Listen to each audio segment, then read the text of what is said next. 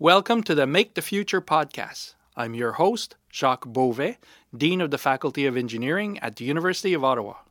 Join me as I connect with our alumni, students, industry partners, and researchers to explore the future of technology and innovation and how, through creativity and collaboration, we can make our own future. They say the future is coming, but that's not true. The future is already here. And it's relentless. It's not going to wait for you to catch up. How will we live in this future? How will we make sense of it? To define our course, we need a new perspective. One that engages our curiosity, that activates our imagination, one that defies the conventional. To own the future, we need to do more than just see it. We need to make it. Welcome to today's podcast, where I'll be chatting with Heather Abbott, a class of 93 alumna, who is now the Senior Vice President, Corporate Solutions Technology at NASDAQ in Boston. Welcome, Heather. Thank you. I'm also joined by Midia Sheikh Hassan, a two-time U Ottawa Young Alumna and Rising Star that is making an impact globally and who is now the manager of our Maker Launch program. Welcome, Midia. Thank you. We will be discussing mentorship, women in STEM and entrepreneurship, and the different ways Heather and Midia make the future. We also hope to offer you a glimpse into the role that the U Ottawa community is playing in the thriving tech and innovation sector. I'm also very pleased to have this opportunity to talk with Heather Abbott today, as she's also the recipient of our Faculty of Engineering 2018 Alumni Award of Excellence. And perhaps we can start a discussion with you, Heather, and could you tell us a little bit more of what your role is at NASDAQ?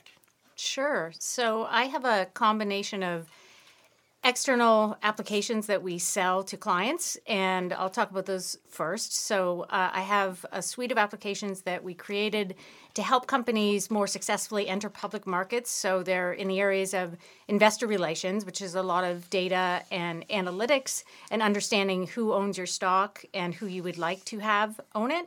And as well as customer relationship management, since investor relations officers spend a lot of time on the road with their current investors and prospective investors. And the other main pillar of that suite is a secure collaboration tools that are built fit for purpose for boards of directors and the extended leadership teams. So you can think of those as highly secure collaboration tools that have some common capabilities to things like Box or Dropbox or even G Suite or Office 365, but they're very tailored towards those board and leadership teams and the ways that they collaborate and the work that corporate secretaries do to facilitate that.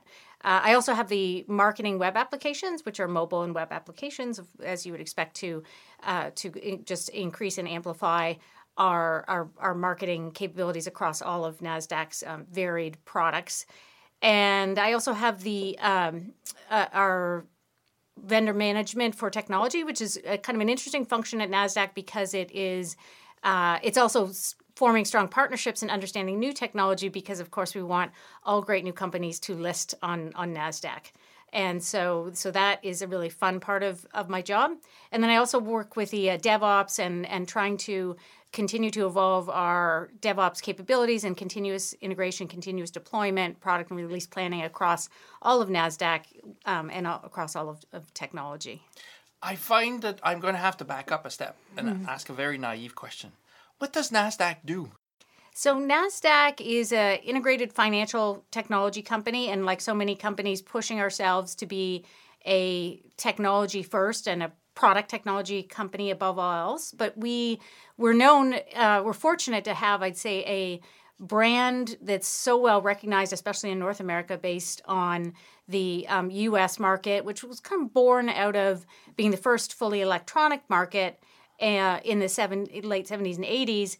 And so it was the listing venue, and originally it was the listing venue for companies like Google and Apple and Amazon, and we're all fortunate, and Microsoft to have all of those great technology and highly capitalized brands on our market. But originally, it was more you would list on NASDAQ and then you would graduate and go to our competitors.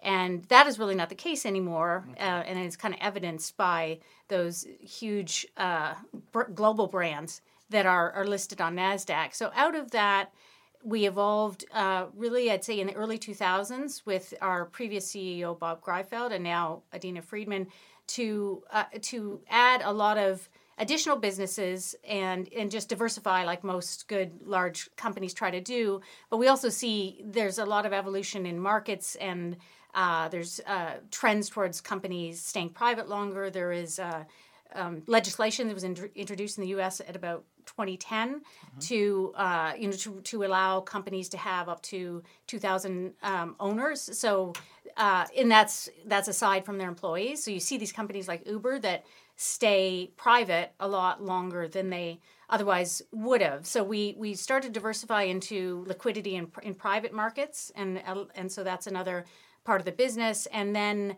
as another trend, which started a while ago but is really accelerating now, just around data and the use of data. So we have a number of data products, and that's a whole division as well as selling our market data. And I won't talk about the political aspects of that today, but there's a lot of discussion right now in the U.S. about what people, who really owns the market data and what people should be paying for it. Okay. So those are a few part of the businesses, and then of course I have the listings business and the technology that goes with that. And now another very major strategic focus for us is market technology. So a lot of people wouldn't know we sell technology to about 100 markets worldwide, and they power their exchanges with with our technology and our clearing and settlement products. And that's an area we're putting a lot of strategic focus on, moving it to the cloud and making it much more flexible for our customers to use it. But then we really see opportunities to facilitate new markets in markets that are very price sensitive and might benefit from more robust order types and matching. So you can think of things like airline seats as you get closer to the time of flying. Maybe we could create markets for things like that make it better for both buyers and sellers, or things like ticketing and StubHub and Ticketmaster. So we're looking at where would our unique, low latency, high volume, complex order matching technology and the services that surround it perhaps be valuable to unleash new markets beyond financial markets worldwide. Okay. So how do you go from chemical engineering into that kind of a job? So for me, it was an evolution, like most things that are somewhat major decisions.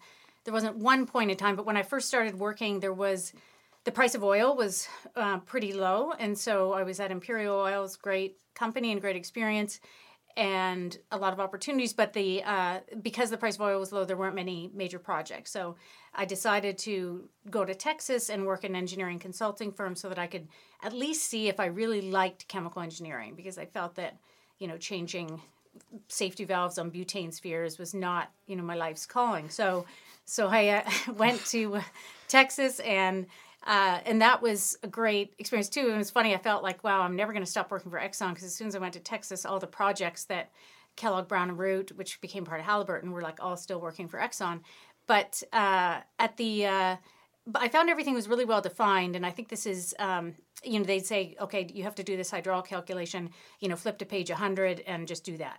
And I felt like it just didn't kind of appeal to my creative side, and so I felt somewhat a little bit stifled. Now, of course, there's many different careers you can pursue in any dimension of engineering, but for me, I got to a point where I wanted to try something that would force me to learn faster and tap more creative capabilities and energy. So I'd been doing an MBA full-time and part-time, and I finished it full-time.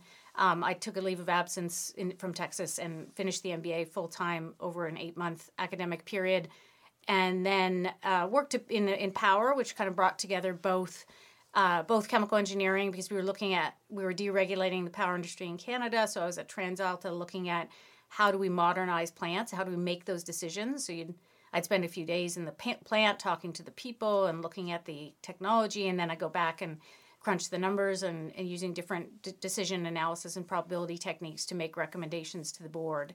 And so that was a great combination. but at the time I started to meet a lot of people from Nortel Networks and their connection with Bay Networks in the U.S. And they said, well, you know, my boss, I had a really great mentor, and mentors are so important. And he said, well, if I didn't have, 2.2 kids and a golden retriever, I would just go to Silicon Valley. And so that, I think that was maybe one turning point where I decided to go and give it a try. And I was fortunate that eBay would take a chance on my background at the time. Okay. And you, Medya, you went from health sciences into chemical engineering. What drew you to do that? I do love health and solving problems and building an impact. So once I was done with my undergrad in health sciences, I think it took me 6 months to find out that epidemiology and epigenetic research was not for me. I loved it. I learned a lot from it. But you didn't go to Texas to find that out. No. I was just at the hospital, so, a few blocks away. And I come from family of engineers, so I kind of knew how they can apply what they learned in different fields. And I decided to go into chemical because I loved chemistry, that one reason. And the second thing, I just was fascinated with industry and manufacturing. And since I was a kid, and I kept this habit till now, I love to ask questions. And every time I would pass by, I grew up in Dubai, and there was lots of oil fields, and I would see them, everything is operating. And my question was all the time, how is this thing running? Who designed it? So I was always fascinated with industry, and I wanted to go into chemical engineering. But although me and Heather graduated 15 years apart, but there's a good chance we did the exact same thing in school. But there's a little bit of difference and advantage that I have on my side, which is all the programs that we had in the faculty now that support entrepreneurship and building different soft skill and leadership skills too. So I took advantage of these initiative and project and everything else that is happening in the faculty now. So it's not something you started doing at the end of your degree. You were involved in entrepreneurship projects from the start. Yes. When I came back from my second undergrad, I said everything I haven't done in my first undergrad, I will do it this time. And one of them is to challenge myself, get out of my comfort zone, do things. And I always wanted to solve problems and do things. I just never knew how to do it, or like the methodology behind it. So I remember seeing a class that says technology entrepreneurship, and I did not even know what entrepreneurship meant at that time. I'm like, oh, is that when they do businesses? I'm like, oh, let me sign up. And little I knew that class just changed my path and everything I wanted in life. It just helped me, I guess, build a strong foundation of understanding everything in entrepreneurship. And then I took it from there and did all the other stuff that I have been doing and involved in. I'm kind of curious to know what is still left from your chemical engineering background or training that you use today. How about you, Heather? Do you still see yourself as a chemical engineer, or you really see yourself as a finance or a fintech person today? I identify myself as an engineer first, and we talked about it very briefly before we started, but the engineering taught me problem solving and how to learn, but also how to have the confidence to learn that there's anything. When I went to eBay, I really didn't know anything about software development or site operations or servers or operating systems. And at that time, there wasn't all the resources there are now. So you get a stack of books and you just get going and you have the confidence, hopefully, of the people that you're working with. So I think that for me, my dad was a big influence in my life. He's a mechanical engineer, and at first I thought I wanted to go into medicine, and he said, well, you should consider engineering. It's a good career. It's been a really wonderful path for him and very rewarding. And he said, at least then you'll be able to get a job if you decide you don't want to go to school for an extended period of time into medicine. So, yeah. So I think that the problem solving and teaching yourself to learn and problem solve and and having the confidence to do that over time, over your whole career in life. Are you surrounded by people who are more from the finance side in your work, or do you have a wide variety of people surrounding you? It's really about half and half, and okay. And the half that's the more finance people are my business partners. And then the half that is more technology is really all of my technology teams. And it is interesting to see now, especially since we do have a shortage of technology professionals, there are a lot of people who have taught themselves computer science, and so certainly some of the people I work with are self-taught, but many of them are computer science engineering graduates as well within technology. And it is a bit different working at what I'll call a fintech company evolving into a product technology company than working at eBay or PayPal, because the people I worked with at eBay had kind of grown up in technology, whereas a lot of the finance people are finance people that are now becoming more product people. And so it is a totally different kind of experience, and we have a cultural and really learning path we're on as an organization, but it presents interesting and new challenges from working, in a more pure product company where everybody is more, I guess, foundationally grounded in technology. Okay. If I may ask a question to Heather. So, hearing Jack read your bio, you have, been involved in leadership position in different places and fields. Do you think your education had played a role in you being able to hold that, I guess, leadership position, or did you have to look elsewhere to build that skills? I think that it is some of the, again, problem solving and feeling like there's no problem, and some of this, I guess, is personality, but it's definitely combined with experiences where I never feel like there's a problem we can't solve. We have to I'm very goal oriented and disciplined, so you have to break things down into individual goals that you kind of work towards and orient yourself and your team towards every single day, and take steps, and you will make progress and get to where you're going, and that goes for things, pursuits outside of pure, I guess, professional pursuits. So I think that and then I guess good mentors and just wanting to develop people and work with teams, and there's not one specific profile for that, but I think that a lot of what I deal with day to day are, people challenges, opportunities, problems, teams that aren't well aligned, or once you get to a kind of a critical mass so you have to be willing to, or happy and energized by spending time both with the development and with the problems that come with working with teams and leading and aligning teams.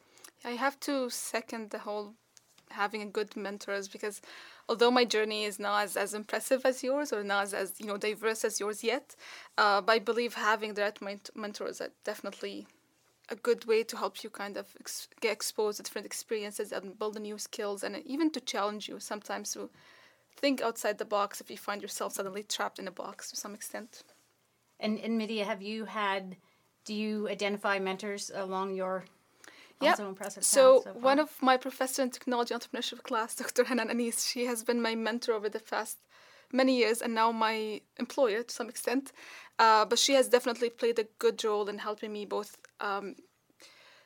Entrepreneurship is challenging, but also social entrepreneurship add an extra layer of challenges all the time. And sometimes being a woman in technology entrepreneurship, but for social good, just adds so many layers of complexity. So she definitely helped me, build contacts, build different skills, and sometimes just be someone that can bounce ideas and get, good feedback from. Sometimes people want to give you what you want to hear, but not what they actually believe. And I have, built lots of group networks and mentors throughout the city and locally and globally who have been a tremendous support in everything I have been doing, whether it is through school or outside the school as well. Now, I have a question for you. It comes from a lunch we had nearly 10 days ago with 5 middle and upper management people out in Canada who are all women, because we were discussing how do we improve our recruitment of young women in engineering. Faculty of Engineering actually has done not that bad. We've gone from about 410 women students about less than 10 years ago, and we're at 920. So we've had a huge growth, but the thing is our faculty's grown a lot. So we've maintained the same percentage. So we're a little bit preoccupied by that. But I was just curious because we talked about mentors. And is it important whether the mentors are actually women or men, or does it make a difference, or do you need both, or do you have any idea about that? So to me, in my experience, honestly, having mentors from both genders is good and strong. Sometimes if there is an issue that woman is facing and she feels that having an issue because you're a woman, you're facing that challenges, then kind of bouncing ideas of a female mentor might be beneficial. By my experience, having different, diverse mentors, different background, gender experiences in life will give you the best advantage. But definitely having any mentors is helpful. Yes, I agree. And you get different things from different mentoring relationships, and you don't necessarily pick your mentors. One of my mentors is Brad Peterson, who is the head of all of technology at NASDAQ and is my current manager. And I've worked with him for over 10 years now. And so it reminded me a little bit of an excerpt, I think, from Sheryl Sandberg's Lean In that she talks about a mentor where you can certainly talk to someone and say, do they have the time and be more formal about a mentoring relationship, and that can work really well. But sometimes mentoring relationships just evolve, and I like to think that I support and do as much to make Brad successful as he does for me. And so I think, mentoring relationships, when they can kind of have that, truly like team and reciprocal aspect, perhaps like Hannah are very, sometimes the best and the longest lasting. It's certainly my experience. And the other thing I would say is from what I've come across and read, and then talking to young women as they're making their technology journeys and their decisions about their futures, I do think having more of the female mentors at a younger age and kind of in that process of thinking through the possibilities is perhaps more important than. So you see it evolving over time and over the course of the career also. Yeah. I think I personally did not face that challenge because I come from a family that supports you in your decision regardless of your gender. But if you are someone who is not exposed to this field, if you don't see yourself reflected in any position or anything you want to be, then chances are you're not going to pursue that path. Exactly. That's why having women mentor at the younger age or early stages in career is definitely beneficial. And something Heather just said kind of sparked a memory in my brain. When I had to go through mentorship training in women startup network at the university, that's the number one rule they told us about, is that even if you're mentor or mentee, you actually get something out of that relationship, and you always support your own mentors to some extent, whether they get a different mindset, get exposed to different experiences. And I have mentored some of the younger students who are still, grade 7, from 5 to 7, and I learned so much from them. Not only just the language that they speak nowadays, which is evolving in a different way, but also so many ideas, so many suggestions. They would read an article, they would share it with me. So I learned so much from them, and although they're a lot younger than me at this stage, and they're still, grade 5, but what they actually bring to the table as well is definitely eye-opening. Would you have done anything differently, knowing what you know today in terms of your career path?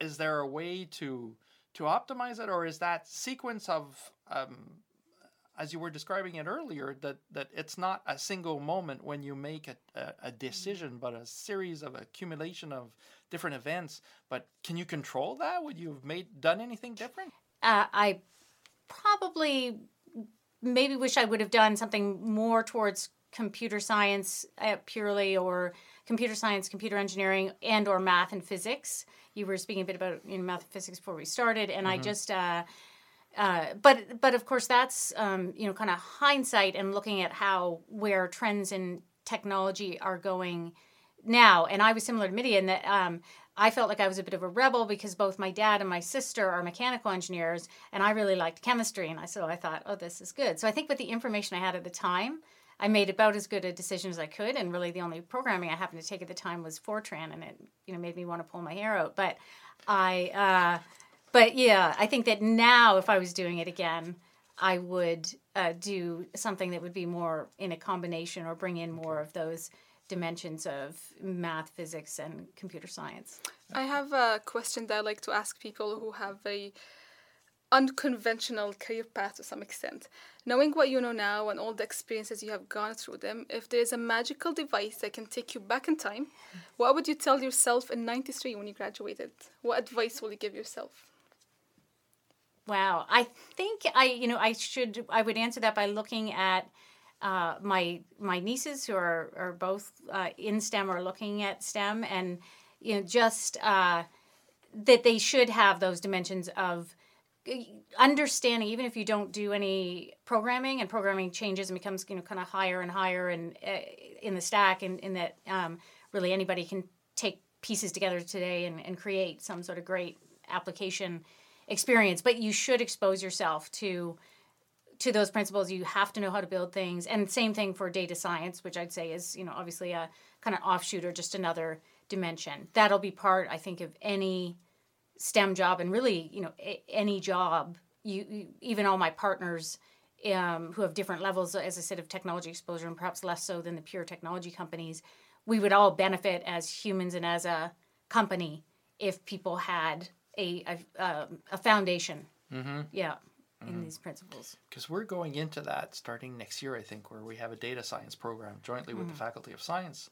But we're still thinking of how do we expose students across all the fields of engineering to that, because it's a transformative type of knowledge that we're going to have. And they're either developing the sensors that will collect the data, or they'll be analyzing them, or as you both are examples, your career can take off in all kinds of different directions afterwards. So that basic knowledge can be very helpful. Yeah. And what's the best part so far? Is it what you're doing now? Or are there other parts? Or I shouldn't put it that way. What's the best part? Is it what you're doing now, or it's what you're going to be doing next?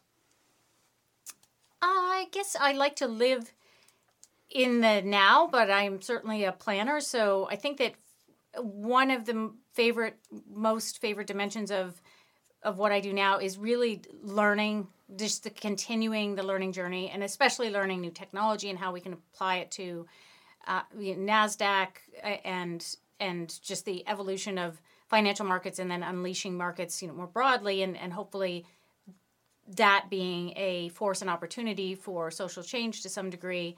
I'm in such admiration of Midi and what she has done, from a social perspective there, and kind of wanting to do more in that realm, with my background and foundation, especially as it relates to women in technology, which I feel very passionate about. But for me, learning new technologies and then working with teams that really push me to learn. And I do like learning new businesses. I've stayed kind of in fintech based on my more recent evolution over the last 10 years, but I'd love to learn completely, new industries, and just, outside of my, outside of work, I just like to learn new things. And I'm always kind of trying something new and seeing, whether it's like learning the banjo or, learning how to knit or doing sports, or, I like to push myself to learn.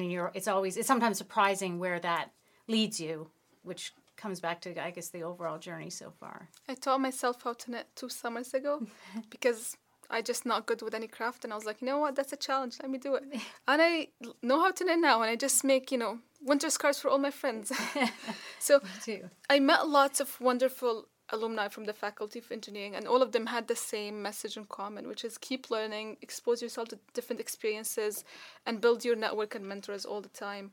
Now, I guess if you were to kind of give back to the younger generation, or give them an advice, recent alumni like myself, who want to explore different paths in life and want to build, for example, I love social entrepreneurship, I love what I have done, but at the same time, I have to think of ways where I can actually build more impact on a higher leadership position, for example.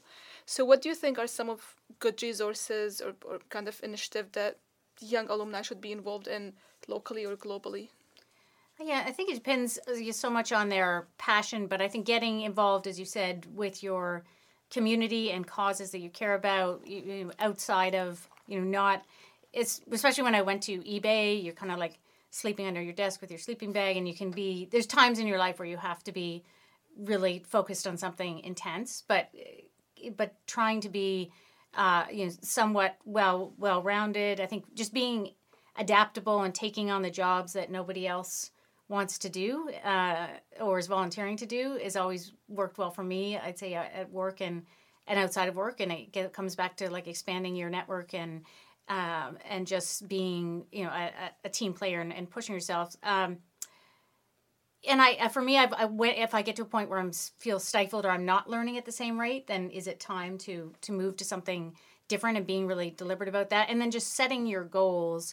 I got good advice somewhere early on in my career that as I was talking to a mentor about where to go next from the perspective of next moves at eBay, and they pushed me to say, write down your goals, your professional goals, your personal goals, your family goals, financial for the next 2 to 5 years, and then come back and talk to me about, so I use different variations of that as I talk to team members, especially earlier team members who may have, even more opportunities and time, and to have a more meaningful discussion and just be deliberate, because it can be really easy to just sort of go on a path that's more about momentum than. And if I can ask one more question. But first answer, in the sense that talk about. I'll start again, okay? How do you see things, Medea? I mean, that concept of not just seizing the opportunity, but setting objective and going down the path. How do you live that? I think I made a decision when I went back to school again, is I wanted to have really strong academic and technical background in life, but also build different experiences. So in my school, we had to take few courses in coding, but then they gave you the basic thing to basically pass your degree. But then I went on my own and I took, programs outside campus, and I know how to code now, so I can feel confident in getting the base of what the university gave me. Then I kind of expand and grow in it on my own kind of terms and what I view that will be helpful in my life.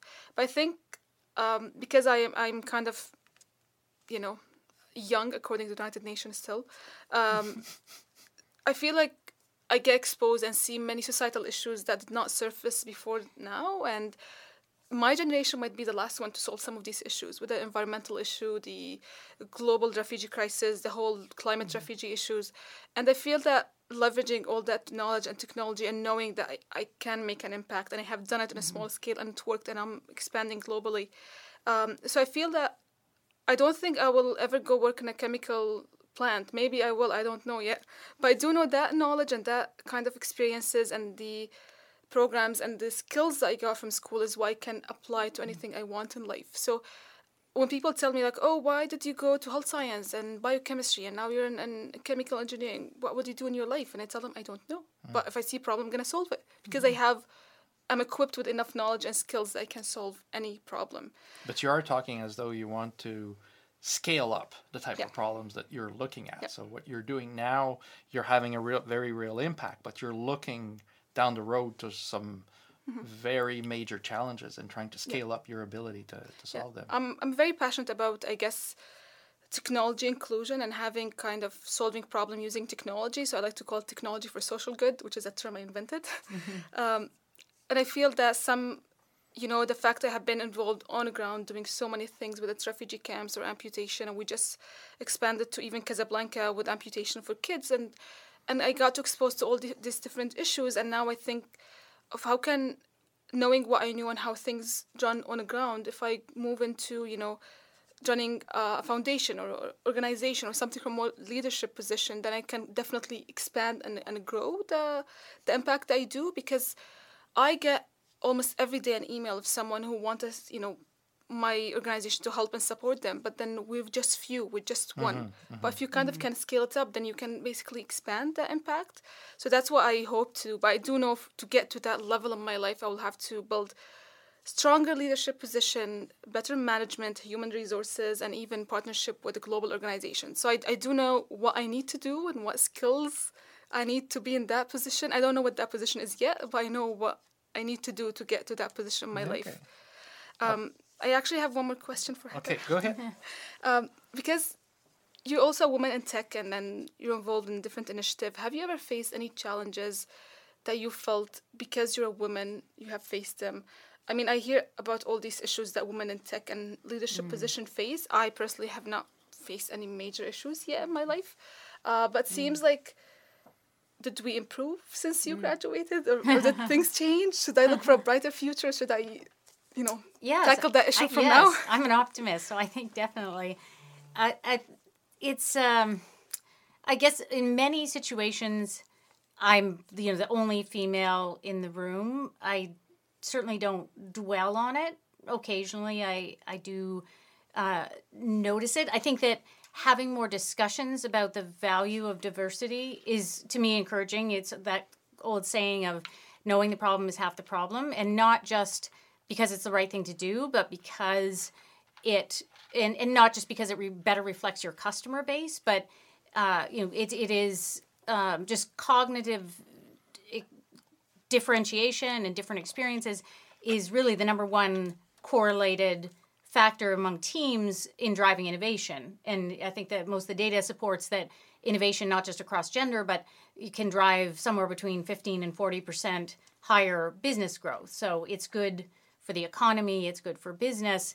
And so I think that, having those discussions in companies being much more deliberate about it and what's fair and what's right is progress in itself. And I think that the other thing that I've come across some interesting literature around, and I think experienced myself, is you want to be really careful with generalizations, but women do bring different things, and not all women or not all men are alike, but the just focus on what you bring as a person, as a human, as a leader, and it's it can be I guess just focus on the strengths there, because I do think again caveating around generalizations, women often do better at communication and relationships, and so I think that and they are more successful generally as leaders if they are themselves. And I think you could say that about anyone, but if people try to say, oh, I need to be more pushy and aggressive if that's what more men are and they're more successful, I don't think that's true. Mm-hmm. But you have to stand up for yourself, you have to negotiate for yourself, you have to know what you're worth, you have to have self-assurance, which is different than confidence, because you can be confident that you'll fail. But being yourself and focusing on what you can bring uniquely to any situation. I like what you said about mentoring, and that I had not seen that bilateral. Don't know what to call it, but the win-win mentoring relationship. Like, I haven't taken a course on mentoring, or haven't been exposed to the knowledge on that, but I had not seen that. I hadn't realized it, but you're right, and it does it's a relationship, so it needs to be go both ways. And like some mentorship might be more formal, in which you teach someone formally and you kind of schedule a meeting, and sometimes could be more natural. So like in case of Hanan, it's not really a formal thing. Like I never be like, hey, but she knows that she's my mentor. She knows that I can, and whenever sometimes like I, for example, now has been building my skills in creative design and like graphic design, because I was like, why not? So now whenever she has any question about marketing, she come and talk to me. So I feel like I could add a little bit of like benefit to her life, make her life slightly easier somehow. While she would help me a lot, I definitely took a lot more from Hanan that I have given, to be honest. Yeah. But no, it's definitely win-win for both. And it's not just about you giving someone something, but rather that hearing them, and then just being able to, when we had to do that training, we had to do a personality testing and find out our own personality, negotiation skill, talking skill. And then I was able to learn from interacting with people and with these mentees to some extent, how to improve my own communication skills so I could match anyone. And now I became very kind of aware of this skill. So whenever I'm in a big meeting, and sometimes I go to a place where I'm not only the only woman, but the only young person in the room, and then, I'm an immigrant, a woman of color. There's so many layers, and look at me like, oh, what does she know about life? That's the first kind of impression I get. So I can read the room easily. I can see the personalities. I can see what's going on, and it could kind of shift and pivot the way I speak about stuff. So it's definitely a skill that I have got because I became a mentor. If I did not, then I would not have been exposed to that skill. Yeah. But it's fun in Makerspace. We actually have high school kids that are there, and we have all kinds of people showing up. So it does give all of you a chance to develop those mentoring skills, even your recent alumni, or even as your undergraduate students, you're exposed to that. Of course, yeah. Yeah. I just convinced my sister to actually do her co-op at the Makerspace. So I'm like, yes. Oh, so because you convinced her to come to chemical engineering. She wanted to do software and electrical, and she wanted to do chemical. I think she wanted to do chemical because I'm in chemical. Yeah. And she wanted to have something similar to what I do. She liked to build an impact and disruption. But I was like, chemical might be good, but if you go to electrical or software, you might build a lot of hands-on. She's going into that. Yeah, she just applied. She's great. Well, she just applied to both software and electrical and mechanical as a backup, I think. Okay. But she was You saying... mean your chemical isn't even a backup for her anymore? No. I was like, go to mechanical as backup. She had a chemistry exam last night and I have to teach her. Okay. She was not having fun. I was like, yeah, don't do chemical. But she's going to the makerspace also. Yeah, she's finishing her high school now, so she have next semester off. And I was like, do you want to be one of our co-op students? Yeah. And she was like, can I? I'm like, why not? That's the bit that's surprising. When I walk into the makerspace, and I go there all the time, it's a really... When you spend your day doing paperwork, it's really nice to be able to go walk in and see all the students in the makerspace. And you can't... If I didn't know them, I couldn't tell the difference between the high school students and the regular university students. It's a real team effort that's going on in there. Yeah, and... so we have 2 high school students, and a girl and a guy. Last year we had another 2, and they're both the same age, and they got trained, and now they're working together on building a robot that's kind of a mascot for the makerspace, and to see them grow and change and start to talk, and now they know, like, they take lead on the makerspace. The other day, one of the staff was running late, with his commute, so the high school is like, Media, I got this, you go ahead, go home. That's and he great. took over, and he was telling everyone what to do. I'm like, okay. Yeah. And they know subconsciously is that's also a way that they feel part of the community. So now when I asked the girl, would you go to Carleton, would you come here, and she was like, most likely here, because now I know what's going on. I know everyone. And if I want to work here She's built a relationship, and she knows how it works. Yeah. They feel part of a community. So I'm happy that, although we had 45 members in our team, but she feel part of the community. She was not overwhelmed with the numbers. So I'm really happy to see all that growth and everything else. That was our podcast for today. Thanks again to Heather and Media for joining me. I really enjoyed how we discussed different types of mentorship and how, despite pursuing fairly focused university studies, life can take you in unexpected but really exciting directions. If you would like to know more about Heather and Media, I invite you to consult their bios on our webpage engineering.uottawa.ca/podcasts. Next episode, I'll connect with Mathieu Gamache-Asselin, a class of 2012 alumnus who is the co-founder and CEO of Alto Pharmacy, a fast-growing San Francisco-based tech company, and Olivier Miguel, an alumnus of 2016, currently pursuing his master's in biomedical engineering at UOttawa with the Clinical Biomechanics Research Unit. We'll be discussing how impactful technology and entrepreneurship can help make the future in the healthcare sector. Before we finish, I'd like to thank you, the listeners, for joining us for today's discussion. If you have comments or questions, please email us at genie.engineering@uottawa.ca. That's GENIE.engineering@uottawa.ca, or visit us at our faculty webpage, engineering.uottawa.ca. I also want to thank everyone who contributed to the writing, production, and editing of this podcast, including Francis Bertrand-Lafrenière, Valérie Sanson, and Carl Borns. Salut à vous tous. See you next time. To own the future, we need to do more than just see it. We need to make it.